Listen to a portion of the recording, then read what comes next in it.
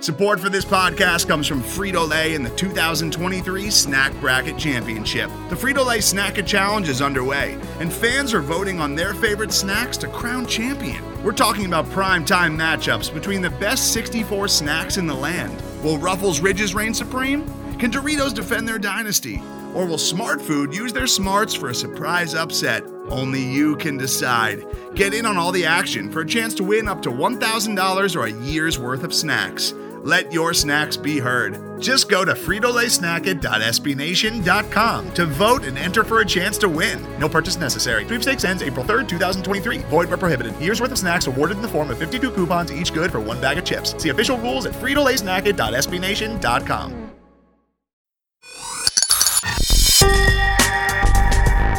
Hey guys, welcome to the Falcoholics postgame podcast, 2019 season, week 14. The Atlanta Falcons at home, taking on our division rivals, the Carolina Panthers, the Battle of I-85 as they call it. Joining me as always is my co-host and fellow writer at the Falcoholic, Evan Birchfield. Evan, how you doing? I'm doing great, DW. How you doing? Doing good. It's good to be back. It's we had a little bit of a unintended break through the two Falcons losses that preceded this game. But as it is, we're back with the recap for the Falcons' drubbing of the Carolina Panthers. For those who are just getting caught up, the Falcons did win this game in pretty convincing fashion. They did win 40-20. The Panthers, added on some junk time points, so it really wasn't even that close. This was arguably one of the most complete performances for the Falcons from top to bottom. Offense played well. The defense obviously played very well. And even special teams. There was quite a few special teams play in this game. So, Evan, we're going to start with the offense. Who were some of the names that stood out to you that really had an impact on this game? Maybe some new names or old names. Who are the guys that sort of caught your eye? Yeah, the standout in my eyes on offense, overall, everybody had a great game, but it seemed like it was our best day running the ball. Devontae Freeman finally had, I know he had he had receiving touchdowns this year, but he didn't have a rushing touchdown entering the game, and he finally got one. He finished with 17 carries, 84 yards, and a touchdown. And then also Brian Hill, who was given the reins a couple weeks ago while Freeman was out and even played against Carolina, and he struggled mightily in that game. But as the backup, change of pace back, whatever you want to call him, had 9 carries for 62 yards and also scored a touchdown. Which maybe that's just what his role should be. Maybe he's not a starting running back. Maybe he's just that, like I said, change of pace back or whatever, reliever, whatever you want to call him. But we had a great day running the ball, and it was shocking the first matchup why we weren't able to do the same thing, because the Panthers statistically have one of the worst run defenses in the league. But in this game, the Falcons were able to take advantage of it and run the ball without any opposition, it seemed like. And then, the passing game was what it typically is. Calvin Ridley continued to look good, but, as we learned today, as we're recording it, he is out for the season with a abdominal injury, which he was injured in that game, and left on a card or whatever. And it looked bad then, but now we know that he is out for the season. Yeah. Yeah. And, Julio Jones had a solid day. Hooper, I was actually kind of let down because, it's like he was out for all these weeks and you expect him to come back and get back in the lineup and, he had 6 targets, but only 2 catches. A couple of those, honestly, Matt Ryan overthrew him. So the timing was off, probably due to them not playing together for a little bit. But 2 receptions for 32 yards. He had a pretty quiet day. But the big play standout was the Zacchaeus 93-yard reception. That was his only catch of the game. I believe he played 11 snaps or something. Yeah, but he only had the one catch. Yeah, and it also happened to be the longest touchdown pass of Matt Ryan's career. So he gets Mm-hmm. sort of the double whammy, the big 93 yards, and he will be in the record book with Matt Ryan, And that unless of was his course, first catch, right? yeah, first catch of the entire season, and it goes for Mm-hmm. 93 yards and a touchdown. That's So that's yeah, that's a quite the way to make the splash. As for me, obviously, I think one of the big stories is maybe not covered as well because everyone knew it was coming. Was Matt Ryan eclipsing 50,000 career Mhm. passing yards? It puts him in some very rare territory. He's in the list with guys like Drew Brees, Peyton Manning, Tom Brady, a bunch of Hall of Famers, and Brett Favre, I think too. Brett Favre. Just Yeah, a bunch of legends. and there's a bunch of guys that were first ballot Hall of Famers in that, Mhm. and that will be first ballot Hall of Famers. And Ryan's day was okay. I felt like his accuracy was a little bit off here and there, but 20 of 34, 313, 2 touchdowns, no interceptions. Solid afternoon, and it's funny that you hear that stat line, and for Ryan, it's like, oh, it's solid. Mm-hmm. Yeah, pretty much. That just tells you what the expectation for him is now. With the career that he's had. But yes, he is now at 50,000 yards. Assuming he plays, another 3 or 4 seasons, he very reasonably will get into the 60s and maybe close to 70. I'm not sure. It'll be close, but that will put him, when he retires, he will probably finish somewhere in the top 5 all time passing yards, which I've had a lot of people tell me that that's not a significant stat. And yet, when you look at all the guys who are in that list with him, literally all of them are Hall of Famers. So I think that's a pretty significant stat. It's people who want to not like him, regardless of what facts are, their face. When somebody wants to believe something, in this case, believe that Matt Ryan's terrible or whatever, they're going to ignore facts. It's sad, but everything he's done, It's very true. Shows that he's a top quarterback, and I mean his stats prove it. Dan Marino never won a Super Bowl, and that's the thing that's always going to be over Ryan's head, unless he ends up winning one before. But I mean, you can be great and not win a Super Bowl. There's been tons of players throughout history that have done it, but it is what it is. Yep, without a doubt. So as you mentioned, for me, it was good to see the running game get back on track. Over 100 yards rushing in this game, I believe, is the first time the Falcons have done that all year, which tells you just how dismal the running game has been. So that was nice to see. Caveat, though, the Panthers are one of the worst teams against the run. So in some ways, that was a little bit expected. And clearly, they are a team that is reeling after firing their head coach in the middle of the week last week. I thought they were going to play better than that, simply because they still have some good players on the defensive side of the ball. They've got a good pass rush. And yet, on that note, I do want to point out that for the Falcons offensive line, they did a phenomenal job in pass blocking. And you and I were looking at some of the PFF scores. And the one thing that stood out to me, McGarry and Matthews both had excellent, high, in the 80s for pass blocking. Matt Gono, in his first start, or first real repetitions at right guard, he was going in and out with Chris Lindstrom, who was back.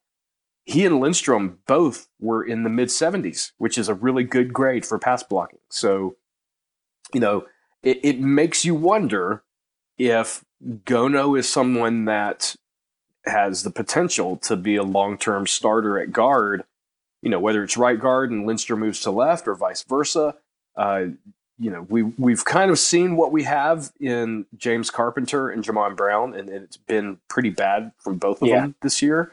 It was nice to see Gono play well in splitting those snaps with Lindstrom. They almost split them down the middle. I think Gono had 36, Lindstrom had 33 at right guard. So really encouraging performance. We'll wait and see, if he gets more snaps the next few games to see if that trend continues.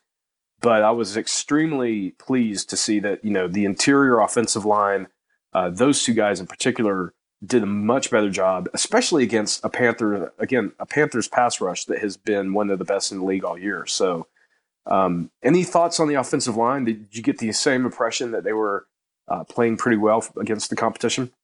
Yeah, it was good to see McGarry have basically a bounce back game because I know he struggled a little on Thanksgiving. And like you said, we'll see what happens going forward. I believe wasn't Brown a healthy scratch, and then Carpenter was just injured. Yeah. So I mean that's kind of a bad sign in terms of how they spent their money this past offseason. It is. But yeah, I mean, we'll see what happens going forward. But Lindstrom, after missing what felt like, it feels like he's been gone the whole season. He looked pretty good. And then Gono, and then that's just kind of more of like, why wasn't he being played already? Which, exactly. That we can have that argument all day. But yeah, no. It's, I mean, that's a great point. We were saying this in our writers chat a little bit earlier, the fact that you've got this guy who was inactive for most of the season. And he was someone that before the regular season started, the coaching staff was even talking him up and saying, we really like this guy. We think he's got positional versatility. He's strong. He's athletic. We feel like we've, found a really good player, in free agency. He was undrafted. All this stuff, really just talking him up, and then they just bench him. You never see him again. Yeah. And then the worst for me, for the front office and for the coaching staff, the worst thing that could have happened is what happened. He came in and he played well. And it just becomes an indictment on the coaching staff, on the front office, where you have to go to them and say, look, you guys pumped him up. You guys told us he was going to be good. And then you didn't play him, and we had to watch Matt Ryan get sacked 15 times in 2 games while Matt Gono sat on the bench. The first time you put him in, and he has one of your better pass blocking scores.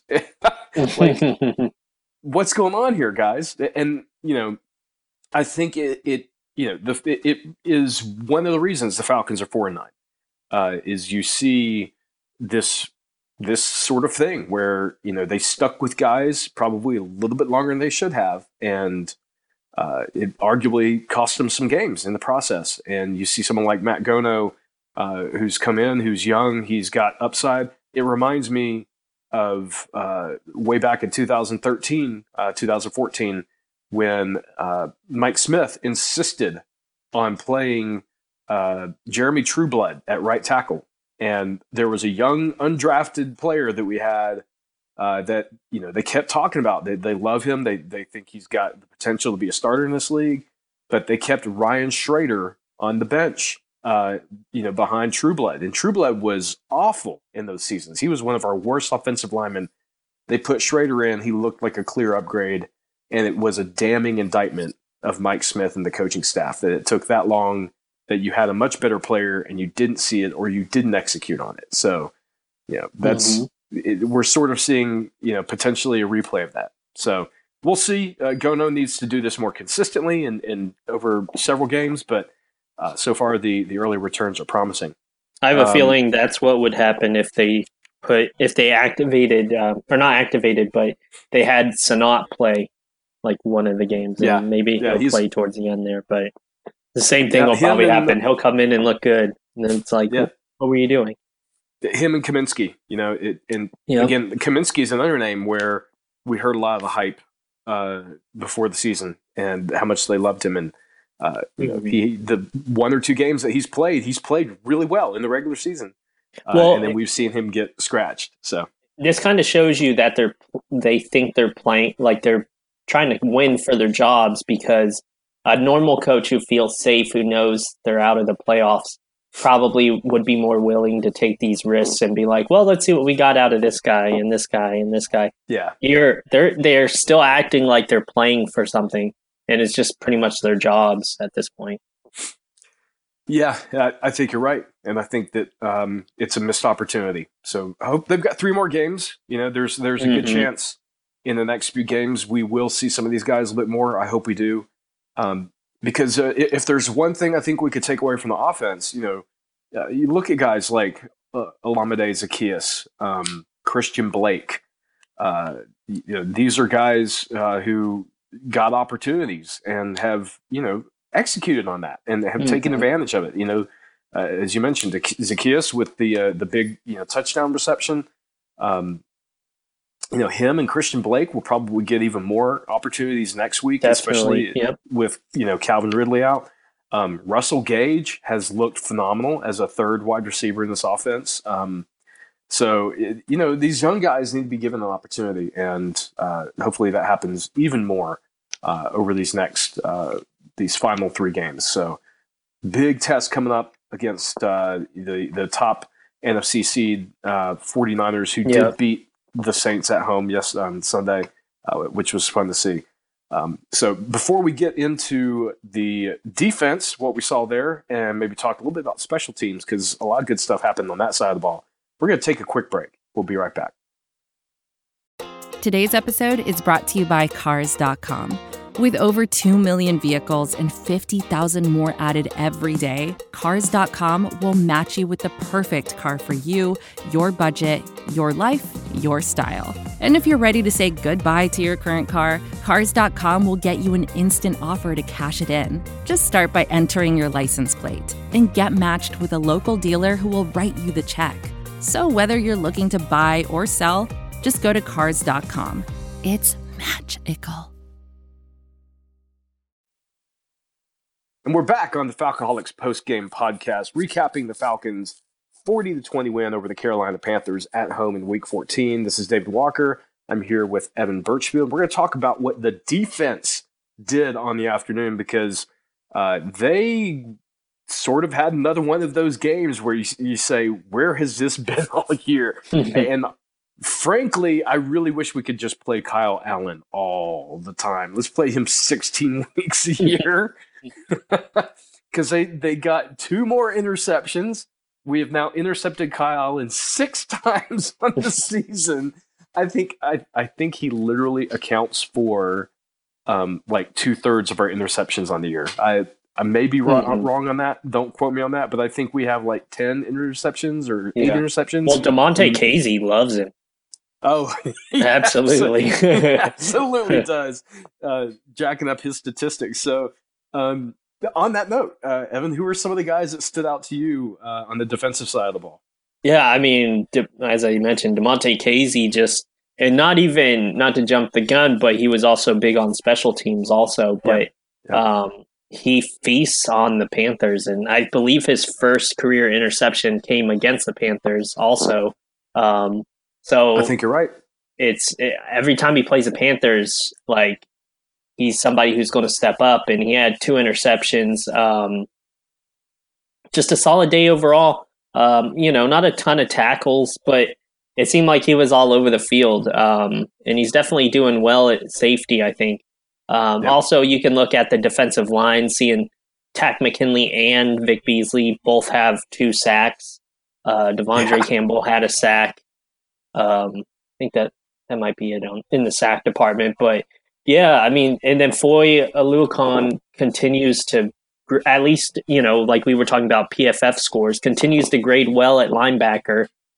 Seems like he's getting a little more action because earlier in the season that wasn't so much the case. But I mean, the defenses look really good. Grady Jarrett having Grady Jarrett type plays, which you can pretty much see anywhere on Twitter.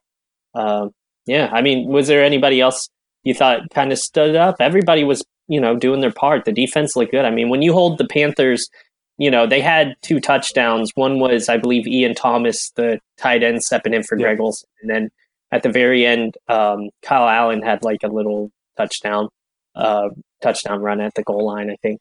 But it wasn't like they it felt even higher than 40-20 type score, if that makes sense. Yeah. Where they had some field goals that kind of bumped their score up, but it was a dominating performance. And the defense has really, definitely since that whole after the bye week thing where Dan Quinn stopped doing the calls or whatever, it's really not a coincidence. The defenses look better since that point. They've did a little, in certain games, like the Buccaneers game comes to mind, but overall they've been a lot better than they were prior to the bye week. Do you think that too?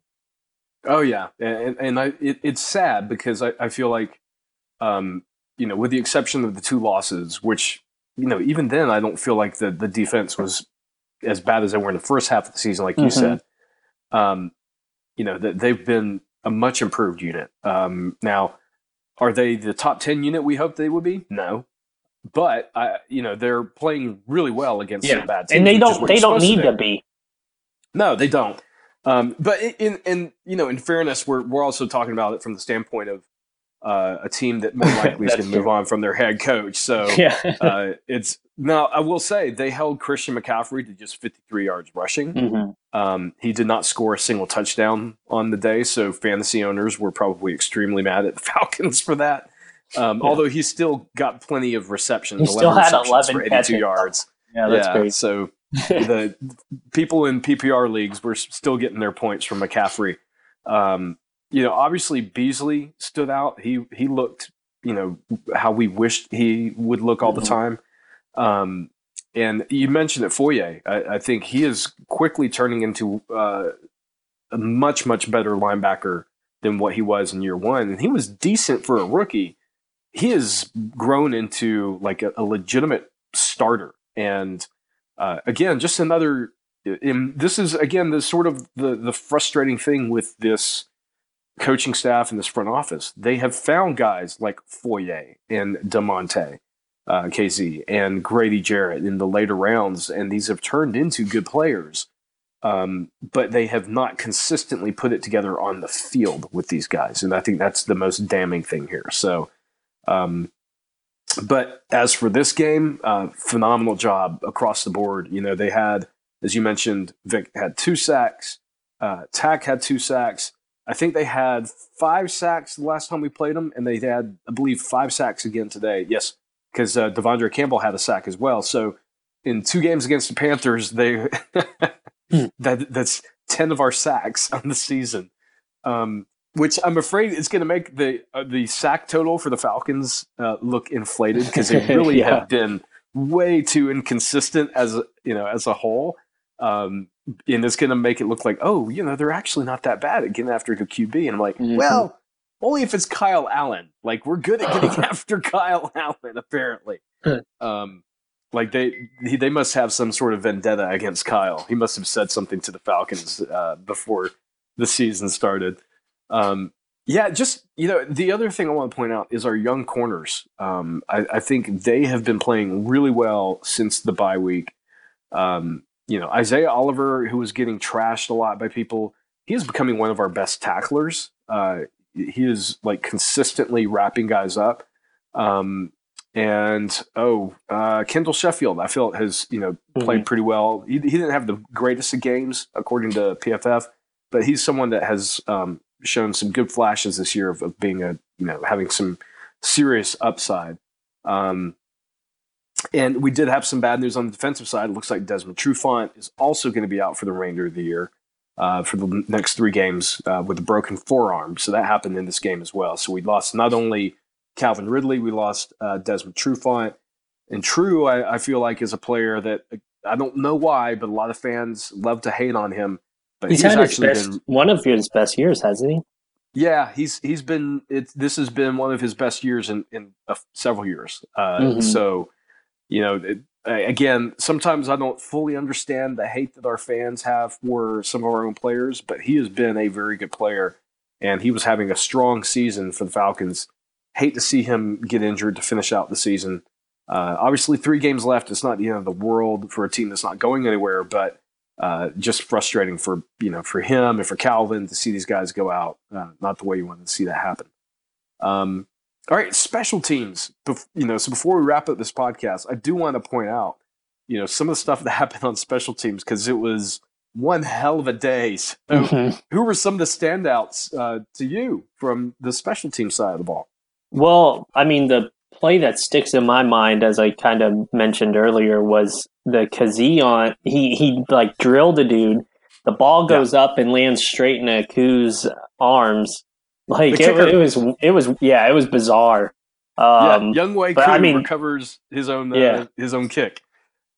Yeah, that was the play that stuck out to me. But I mean, it's pretty much back-to-back great day. It's like the it kind of reminds you of how, like, something on the kickoffs is special, and I guess it's cool because I mean, who first off, who has 3 straight successful onside kicks, and then it's like kicks, right? Yeah, and then he recovers a fumble.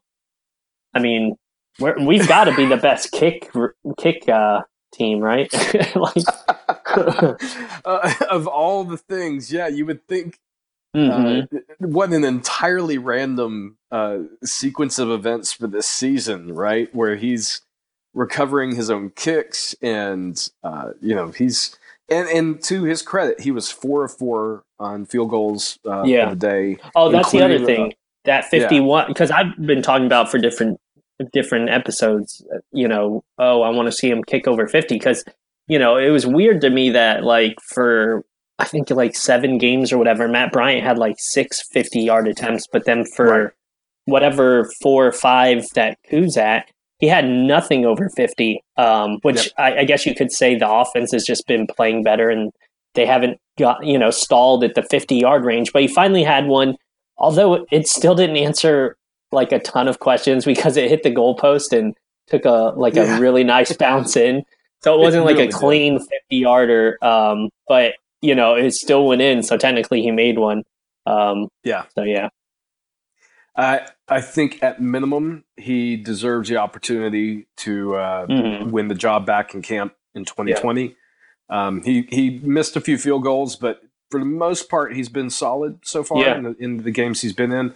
I would in 2020 like to see them bring competition in at kicker. However, which, if we're being honest, is what they should have done this year. Let Matt Bryant come into camp, compete, and let the best guy win. So. That's normally what you do, but for some reason they didn't. Instead we're not going to rehash that whole situation. Clearly, Evan and I have a very strong opinion about how that whole thing was handled. It was poorly.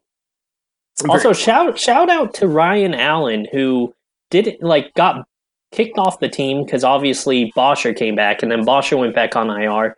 And fans kind of liked him from the census I was getting online. I don't know if you agree with that, but Ryan Allen, they signed him back, and he looked really good. And then one of his punts was actually stopped at the 1, but I think it was Zacchaeus or somebody had their foot out of bounds, so it kind of negated it and turned it into a touchback or whatever. But good job punting as he's been doing. So, yep, no, absolutely. So. I think that our 5th punter, with right before the 2 days before the game started, with Matt Bosher going back on IR to close out the season.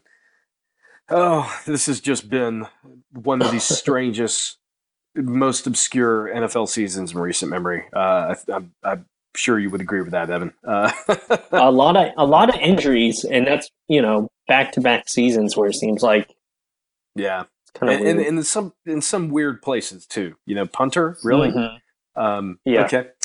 Not actually a super physical position, but with the way the Falcons have. It'd be one thing if it was Bosher left and then we just re-signed a punter, that happens. But you mentioned 5 different punters. 5? There was one dude, I don't even remember his name, but he had a visa issue or something. So technically he was barely, I don't even think he got to punt for maybe a game, or he wasn't even able to punt. I think maybe he just went into practice. Just a weird season in special teams overall. I mean, we've had such stability at special teams with Bryant and Bosher going back to, I don't even remember, 2009 or something it feels like. Bosher probably a little after that. But then this year, it's everything just imploded. But along with everything else. Yeah, I guess you could say that. So the Falcons do have 3 more games running. They will go and play the San Francisco 49ers, as we mentioned, who beat the Saints this past weekend, the number 1 seed in the NFC. 49ers will not be playing soft with us because they are still in the race for that, to keep that number 1 seed. They've got the Saints still, trying to take it back from them. So Don't expect an easy game out in San Francisco. I think we have Jacksonville, and then I believe we close out the season with Tampa Bay. So, yeah, there's a few more games to cover, and obviously Evan and I will be here to recap them for you guys. Evan, any final thoughts before we wrap up?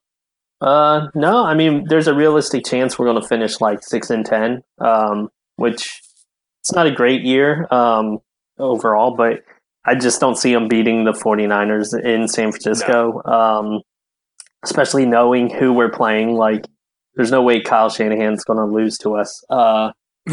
But, enjoy the last two games. I mean, Jacksonville's a worthy opponent. I know they haven't been lighting it up exactly lately, but and then we go to Tampa to try and get revenge. And it sounds like they're going to be without Mike Evans for a while. And Jameis Winston has I think like a fractured thumb or something, probably on his non-throwing hand. So I don't know what's going on there, but. So they may be better at quarterback. So exactly. Exactly. So, I mean, but I know a lot of people listening are probably like, well, I hope we lose because I want a better draft pick. Yeah, me too. But the Falcons apparently aren't on board with that because they just keep looking good. So they heard, it's like the second we were like, wow, we might have a top 5 draft pick. They're kind of like, well, you know what? I think we're gonna. I think we're gonna start winning now. So yeah, but no, I appreciate everybody listening to me and DW. Hope you had a wonderful Thanksgiving because we haven't been on here in a second, and we'll talk to you next week after what's expected the 49ers loss. But who knows? Maybe a Christmas miracle somehow.